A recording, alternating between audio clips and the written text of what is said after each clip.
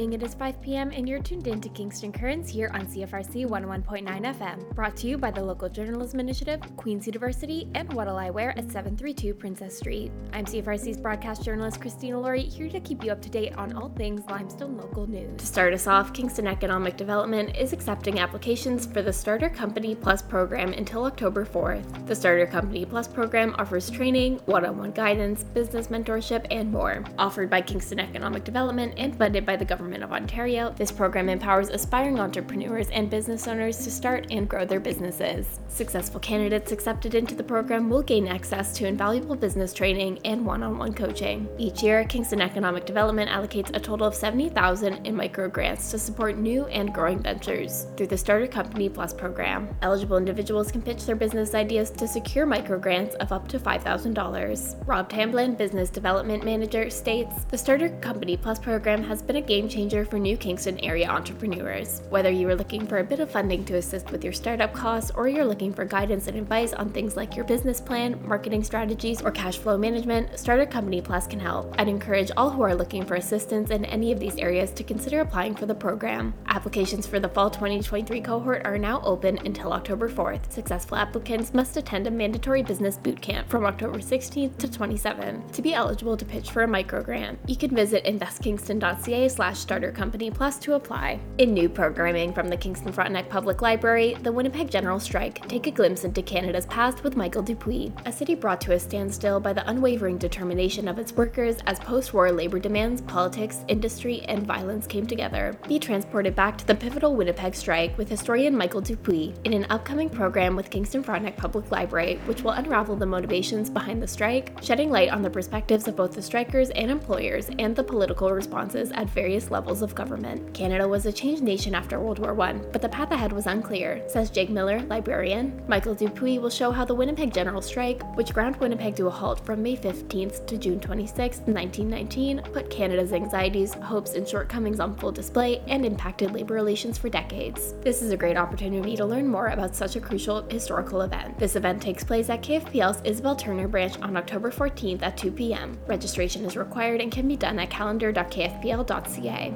The presentation is based on Dupuis' book, Winnipeg's General Strike, Reports from the Front Lines, and The Winnipeg General Strike, Ordinary Men and Women Under Extraordinary Circumstances. KFPL has these books and more of Dupuis' works available to borrow. It is Fire Prevention Week in South Frontenac. If you had a fire in your home, do you have an escape plan? Is your smoke alarm working? These are the questions South Frontenac Township wants residents to ask themselves as it prepares for Fire Prevention Week. In 2022, the Ontario Fire Marshal's Office reported 113 fire-related deaths, the highest number in more than 20 years in the province. Yet just over 1 in 3 residents have a working smoke alarm, says Interim Fire Chief Alex Bennett. In a house fire, you have less than 2 minutes to get out. A working smoke alarm can save your life. This year, South Frontenac Fire and Rescue is asking people to take action and do at least one thing to keep themselves and their families safe. Whether it's testing their smoke alarm, making an escape plan, or remembering to turn pot handles to the back of the stove. We've had a couple devastating fires in our community in the past few years. We're hoping people will be compelled to take action to prevent fires and be prepared for any emergency, says Bennett. Fire Prevention Week is October 8th to 14th, 2023. The theme this year is Cooking Safety Starts With You. Pay attention to fire prevention. Cooking is the lead cause of house fires and house fire injuries in Canada and the US. Unattended cooking is the lead cause of cooking fires and deaths. South Frontenac Fire and Rescue offers these tips to help reduce the risk of a cooking fire. Number 1, watch what you heat. Always keep a close eye on the stove and never leave cooking unattended. 2, turn pot handles towards the back of the stove and keep a lid nearby when cooking. If a small grease fire starts, slide the lid over the pan and turn off the burner. 3, have a kid and pet-free zone of at least 3 feet around the stove or grill. Here are some of the events and activities taking place in South Frontenac to promote fire prevention and emergency preparedness. Thursday, September 28th, Saved by the Beep, Test Your Smoke Alarm Day. Volunteer firefighters will be out in the community reminding people about fire safety and encouraging them to test their smoke alarms. You can look for them from 2 p.m. to 6 p.m. at the Syndham and Verona Foodland. Tuesday, October 10th from 7 to 9 p.m. is the fire station open houses. And September 28th to October 14th, hashtag Be Prepared South Frontenac contest. Snap a photo of you or family members doing something to be prepared in case of fire or an emergency and post it to social media using the hashtag Be Prepared South Frontenac. You can see the full contest details at southfrontenac.net.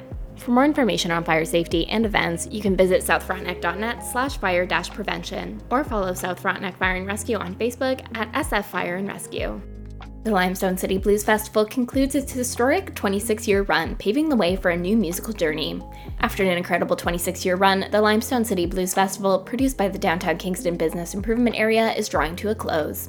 This beloved annual event has been an integral part of the community, showcasing world-class blues talent, fostering a sense of togetherness, and creating lasting memories for countless attendees. As a decades-long passion project for the organization, the decision to end the festival was made with careful consideration and an eye toward the future. The BIA is currently working on plans for a new music festival set to launch in 2025. The new music festival will be designed to better reflect Kingston's growing population and will aim to invite a broader audience to enjoy the experience of a large-scale live music event held in the heart of the city.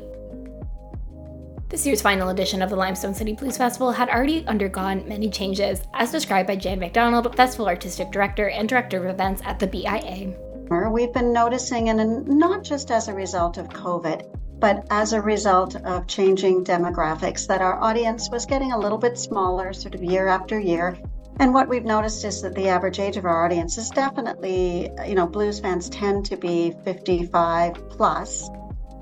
So the number of people who were coming out to the festival was decreasing little by little each year. And then, of course, we had the impact of COVID. So people in that age bracket were less likely to come out to events where there were a lot of people.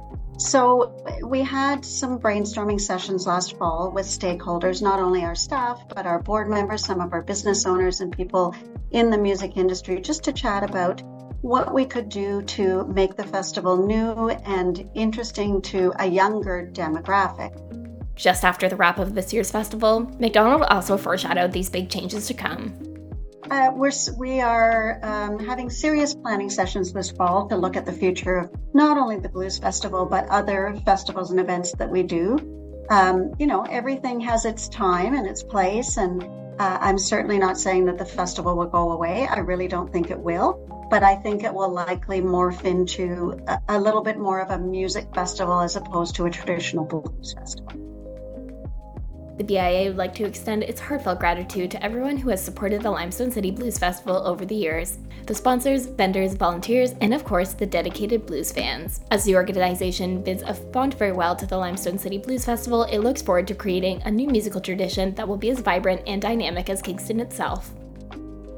This morning, protesters gathered at Confederation Park to show their support to the 2S LGBTQIA+ community in response to the 1 Million March for Children. Their main cause being the rejection of what they call gender ideology in the nation's schools. The 1 Million March protesters in Kingston gathered in front of City Hall this morning. Kingston's 2S LGBTQIA+ community and allies responded with a counter-protest, gathering directly across the street in Confederation Park. They responded by amplifying their message loud and clear.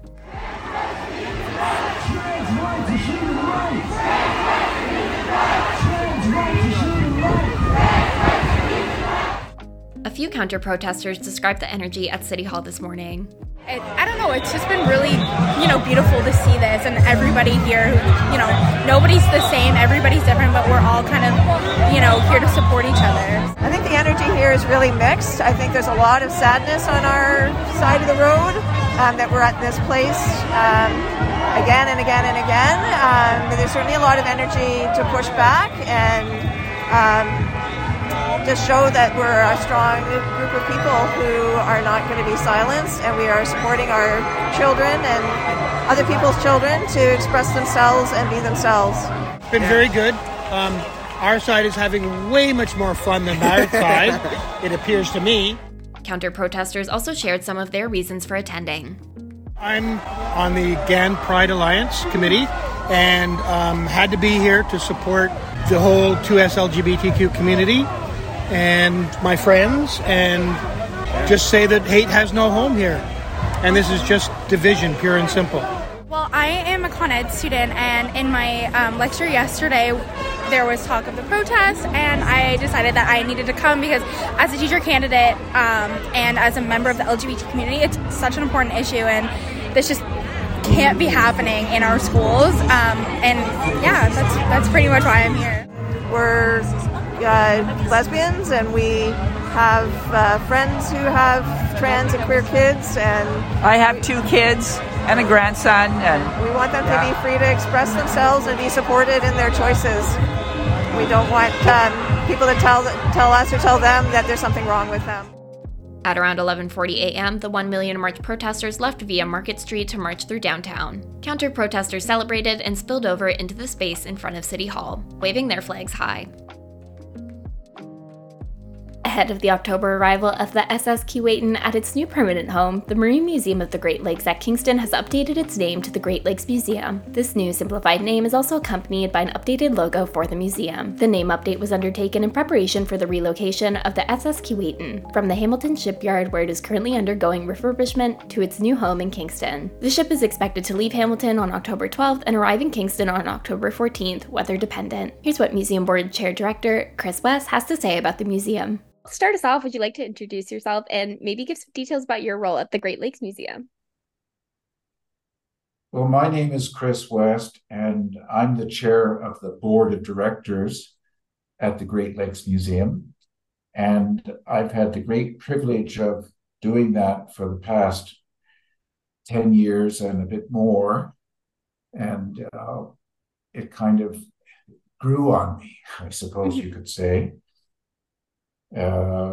I'm very excited about the progress we've made. It's been a tumultuous journey as the chair, as you may know, or some of the listeners may know. We were evicted from our National Historic Site waterfront property, the Kingston Dry Dock, in 2016. And I mean evicted. We'd been there for 40 some years, and we were turfed out. And we were tenants of the federal government, and the federal government said, well, this is no longer an essential federal property. It's surplus. We would like somebody to buy it. Well, a developer bought it, and he didn't need us. So this is one of the reasons why I've had a rather lengthy tenure as the chair. Mm-hmm. Some might say overly lengthy, but it's hard to get new fresh blood on a board when the institution's very, life itself is threatened. So we were in an existential crisis for a few years, and through the extraordinary generosity of a great Kingston benefactor, Britton Smith, we were able to buy back our property from the developer. And in 2019, we moved back in. The place was in a shambles. It had been totally neglected and allowed to deteriorate very, very badly. And ever since, we've been the phoenix rising from the ashes. We got this precious National Historic Site back, and volunteers and staff have been extraordinarily motivated to turn this institution around. And if you go down there, Christine, and have a look, the place just sparkles. It's fresh. The gardens are the best they've ever been. The exterior and the interior of this building that was derelict. No running water, hot, cold, no light, no electricity, flooded out here, there, everywhere. It's just a sparkling jewel on Kingston's waterfront, and we're very, very proud to be custodians of the Great Lakes Museum today, and with all its potential for where we're going in the future. For folks who are maybe unfamiliar with the museum or interested in learning more, what can they expect to experience when they visit the museum today? Well, part of this rebuilding exercise, of course, is to populate our great gallery spaces with exhibits again. But as you can imagine, working through COVID and now coming out of COVID, we've had to raise hundreds of thousands of dollars and invest thousands and thousands of hours of labor, much of it volunteer labor, just to refurbish and make these gallery spaces usable again. We're just getting to that stage.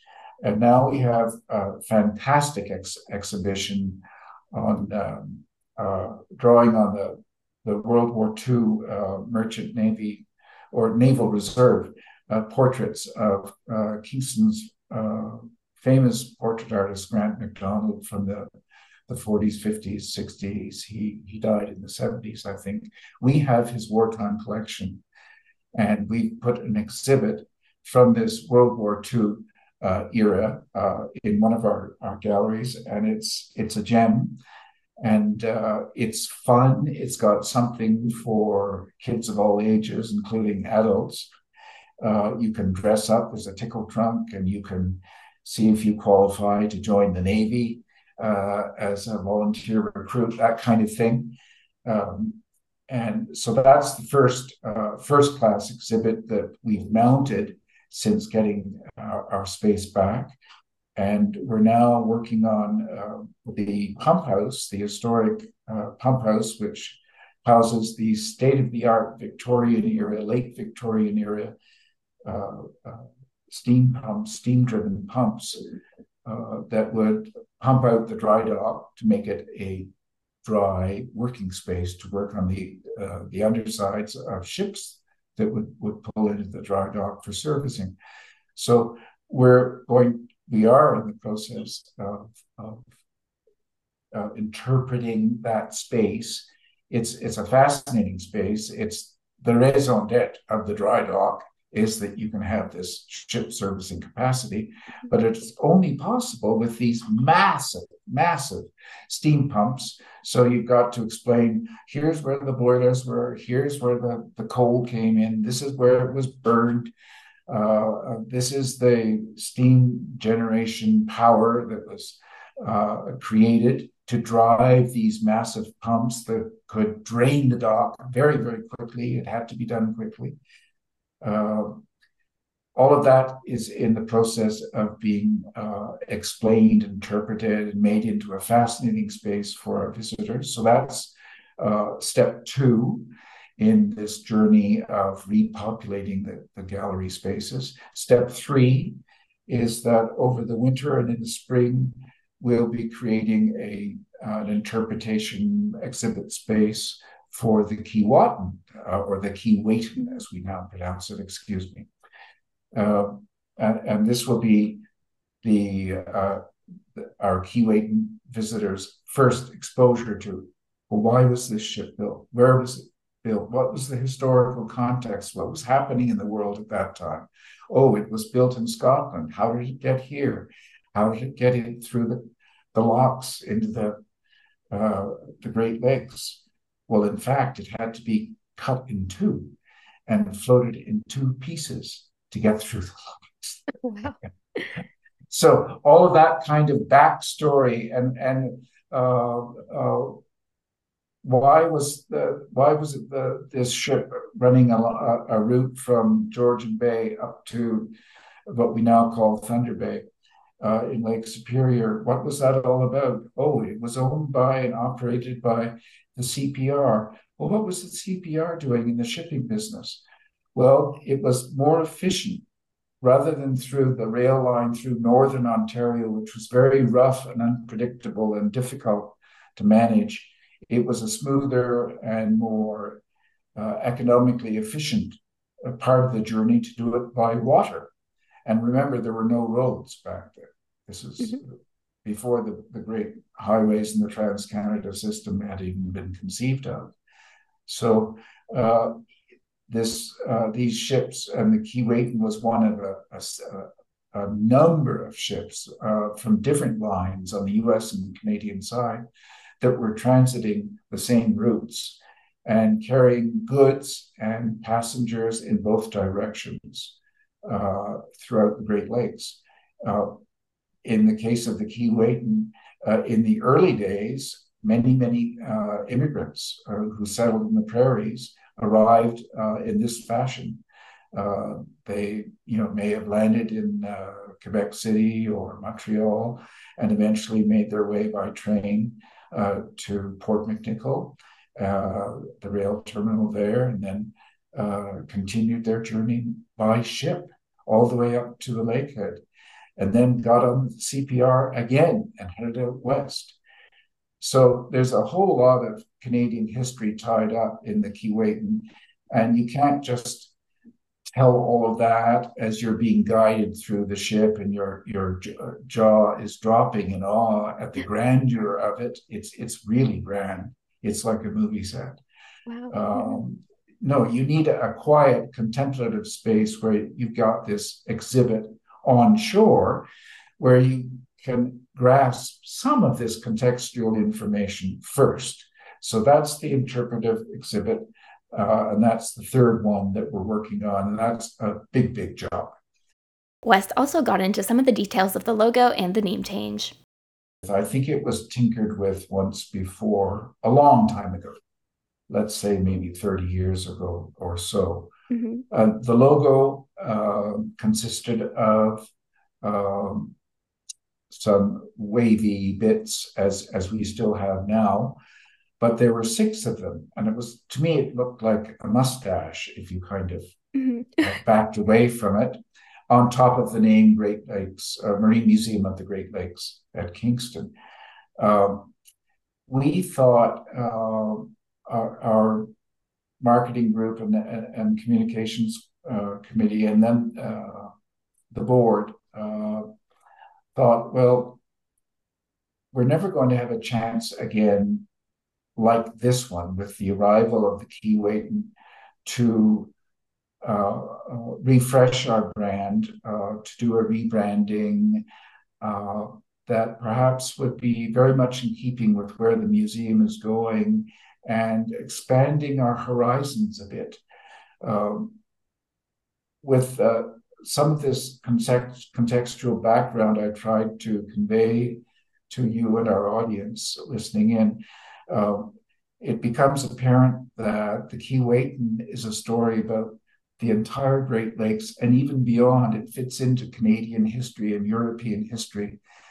And so we wanted to perhaps expand our scope without diminishing in any way our essential mission and purpose, which anybody can Google, but our mission is to connect people to the Great Lakes and to preserve and tell its stories from the past and the present and projecting into the future. So by simplifying the name and making it Great Lakes Museum rather than the Marine Museum, which might make some people think, oh, you're mainly interested in the ecology of the Great Lakes, or you're mainly going to be telling stories about the Marine Museum of the Great Lakes at Kingston, but not so much perhaps beyond. The board, after much work had been done, heard some recommendations from the committee, and it made powerful sense to all of us. And the board voted resoundingly to make this change for the reasons I've articulated, or I've attempted to articulate. But a broader scope was a big part of it, and a simplification of the brand. And getting back to the mustache of the wavy bits, a wonderful volunteer, recently retired branding consultant and designer, John Charette, on our team, he just removed one of those whiskers from the mustache and repositioned them a bit so that there were 5 of them. Now we've got 5 Great Lakes symbolically in the logo. And now when you back away a bit, instead of seeing a mustache, you see what looks like a pennant or a flag waving from a vessel. Yeah. That's the impression that we wanted to create. So it's not a revolutionary change in the logo, it's an evolutionary one, but we think it's more on brand, if you will, and supports the notion that we have stories to tell about the entire Great Lakes Basin and even beyond in both directions, whether you want to think where did Keewatin come from originally? Scotland, Europe. What was happening in the early 1900s in Europe. And why were these ships built?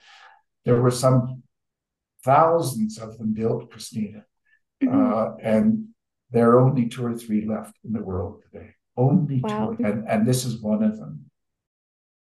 Further information about the Keewatin's arrival will be published in early October, and as weather forecasts are known for the departure date, arrival events are being planned around the museum and details will be published in the near future. Tours of the Keewatin will be offered beginning in spring 2024 as refurbishment work will be continuing following its arrival in Kingston. Well, the website is the first place to go. www.marmuseum.ca, marnuseum.ca. And we have a presence everywhere in social media that you would expect. So Facebook, Instagram, X, previously known as Twitter. I may be leaving out a couple of the other ones, I'm not sure. But the first place to check would be the website. Our volunteer base has grown exponentially in the last couple of years. People are excited, but I want to emphasize that we have capacity and we could use many, many volunteers once the ship arrives.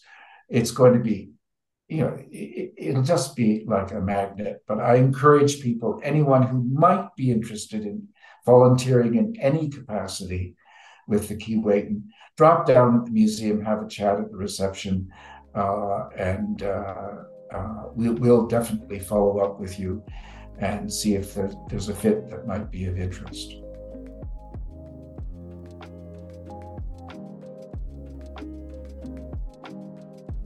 That is all things current in Kingston for this week. Thank you for listening to CFRC's local news programming, brought to you by the generous support of the Community Radio Fund of Canada under the Local Journalism Initiative, Queen's University, and What'll I Wear at 732 Princess Street. Be sure to stay tuned for more CFRC programming coming up next.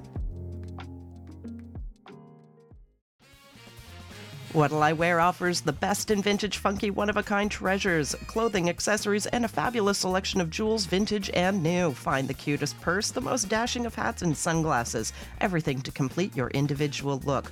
What'll I Wear has it all. They can dress you from top to bottom. Find your new fashion fave at What'll I Wear at 732 Princess Street in Kingston. Visit their new location and follow them on Facebook to keep up to date with what's in store at What'll I Wear. Dear listeners, as you may have heard, Meta, which owns Instagram and Facebook, is blocking Canadian access to all content created by news providers, including this radio station, in response to the Online Broadcasting Act. Access to local news and information matters to everyone, and while radio stations use their airwaves to keep you informed, we also use social media to share local news, events, and initiatives, and even content about our upcoming programming. We need you to write your MP and convey your concerns. Learn more and find a letter template for your MP on our website, cfrc.ca. Thank you for your support.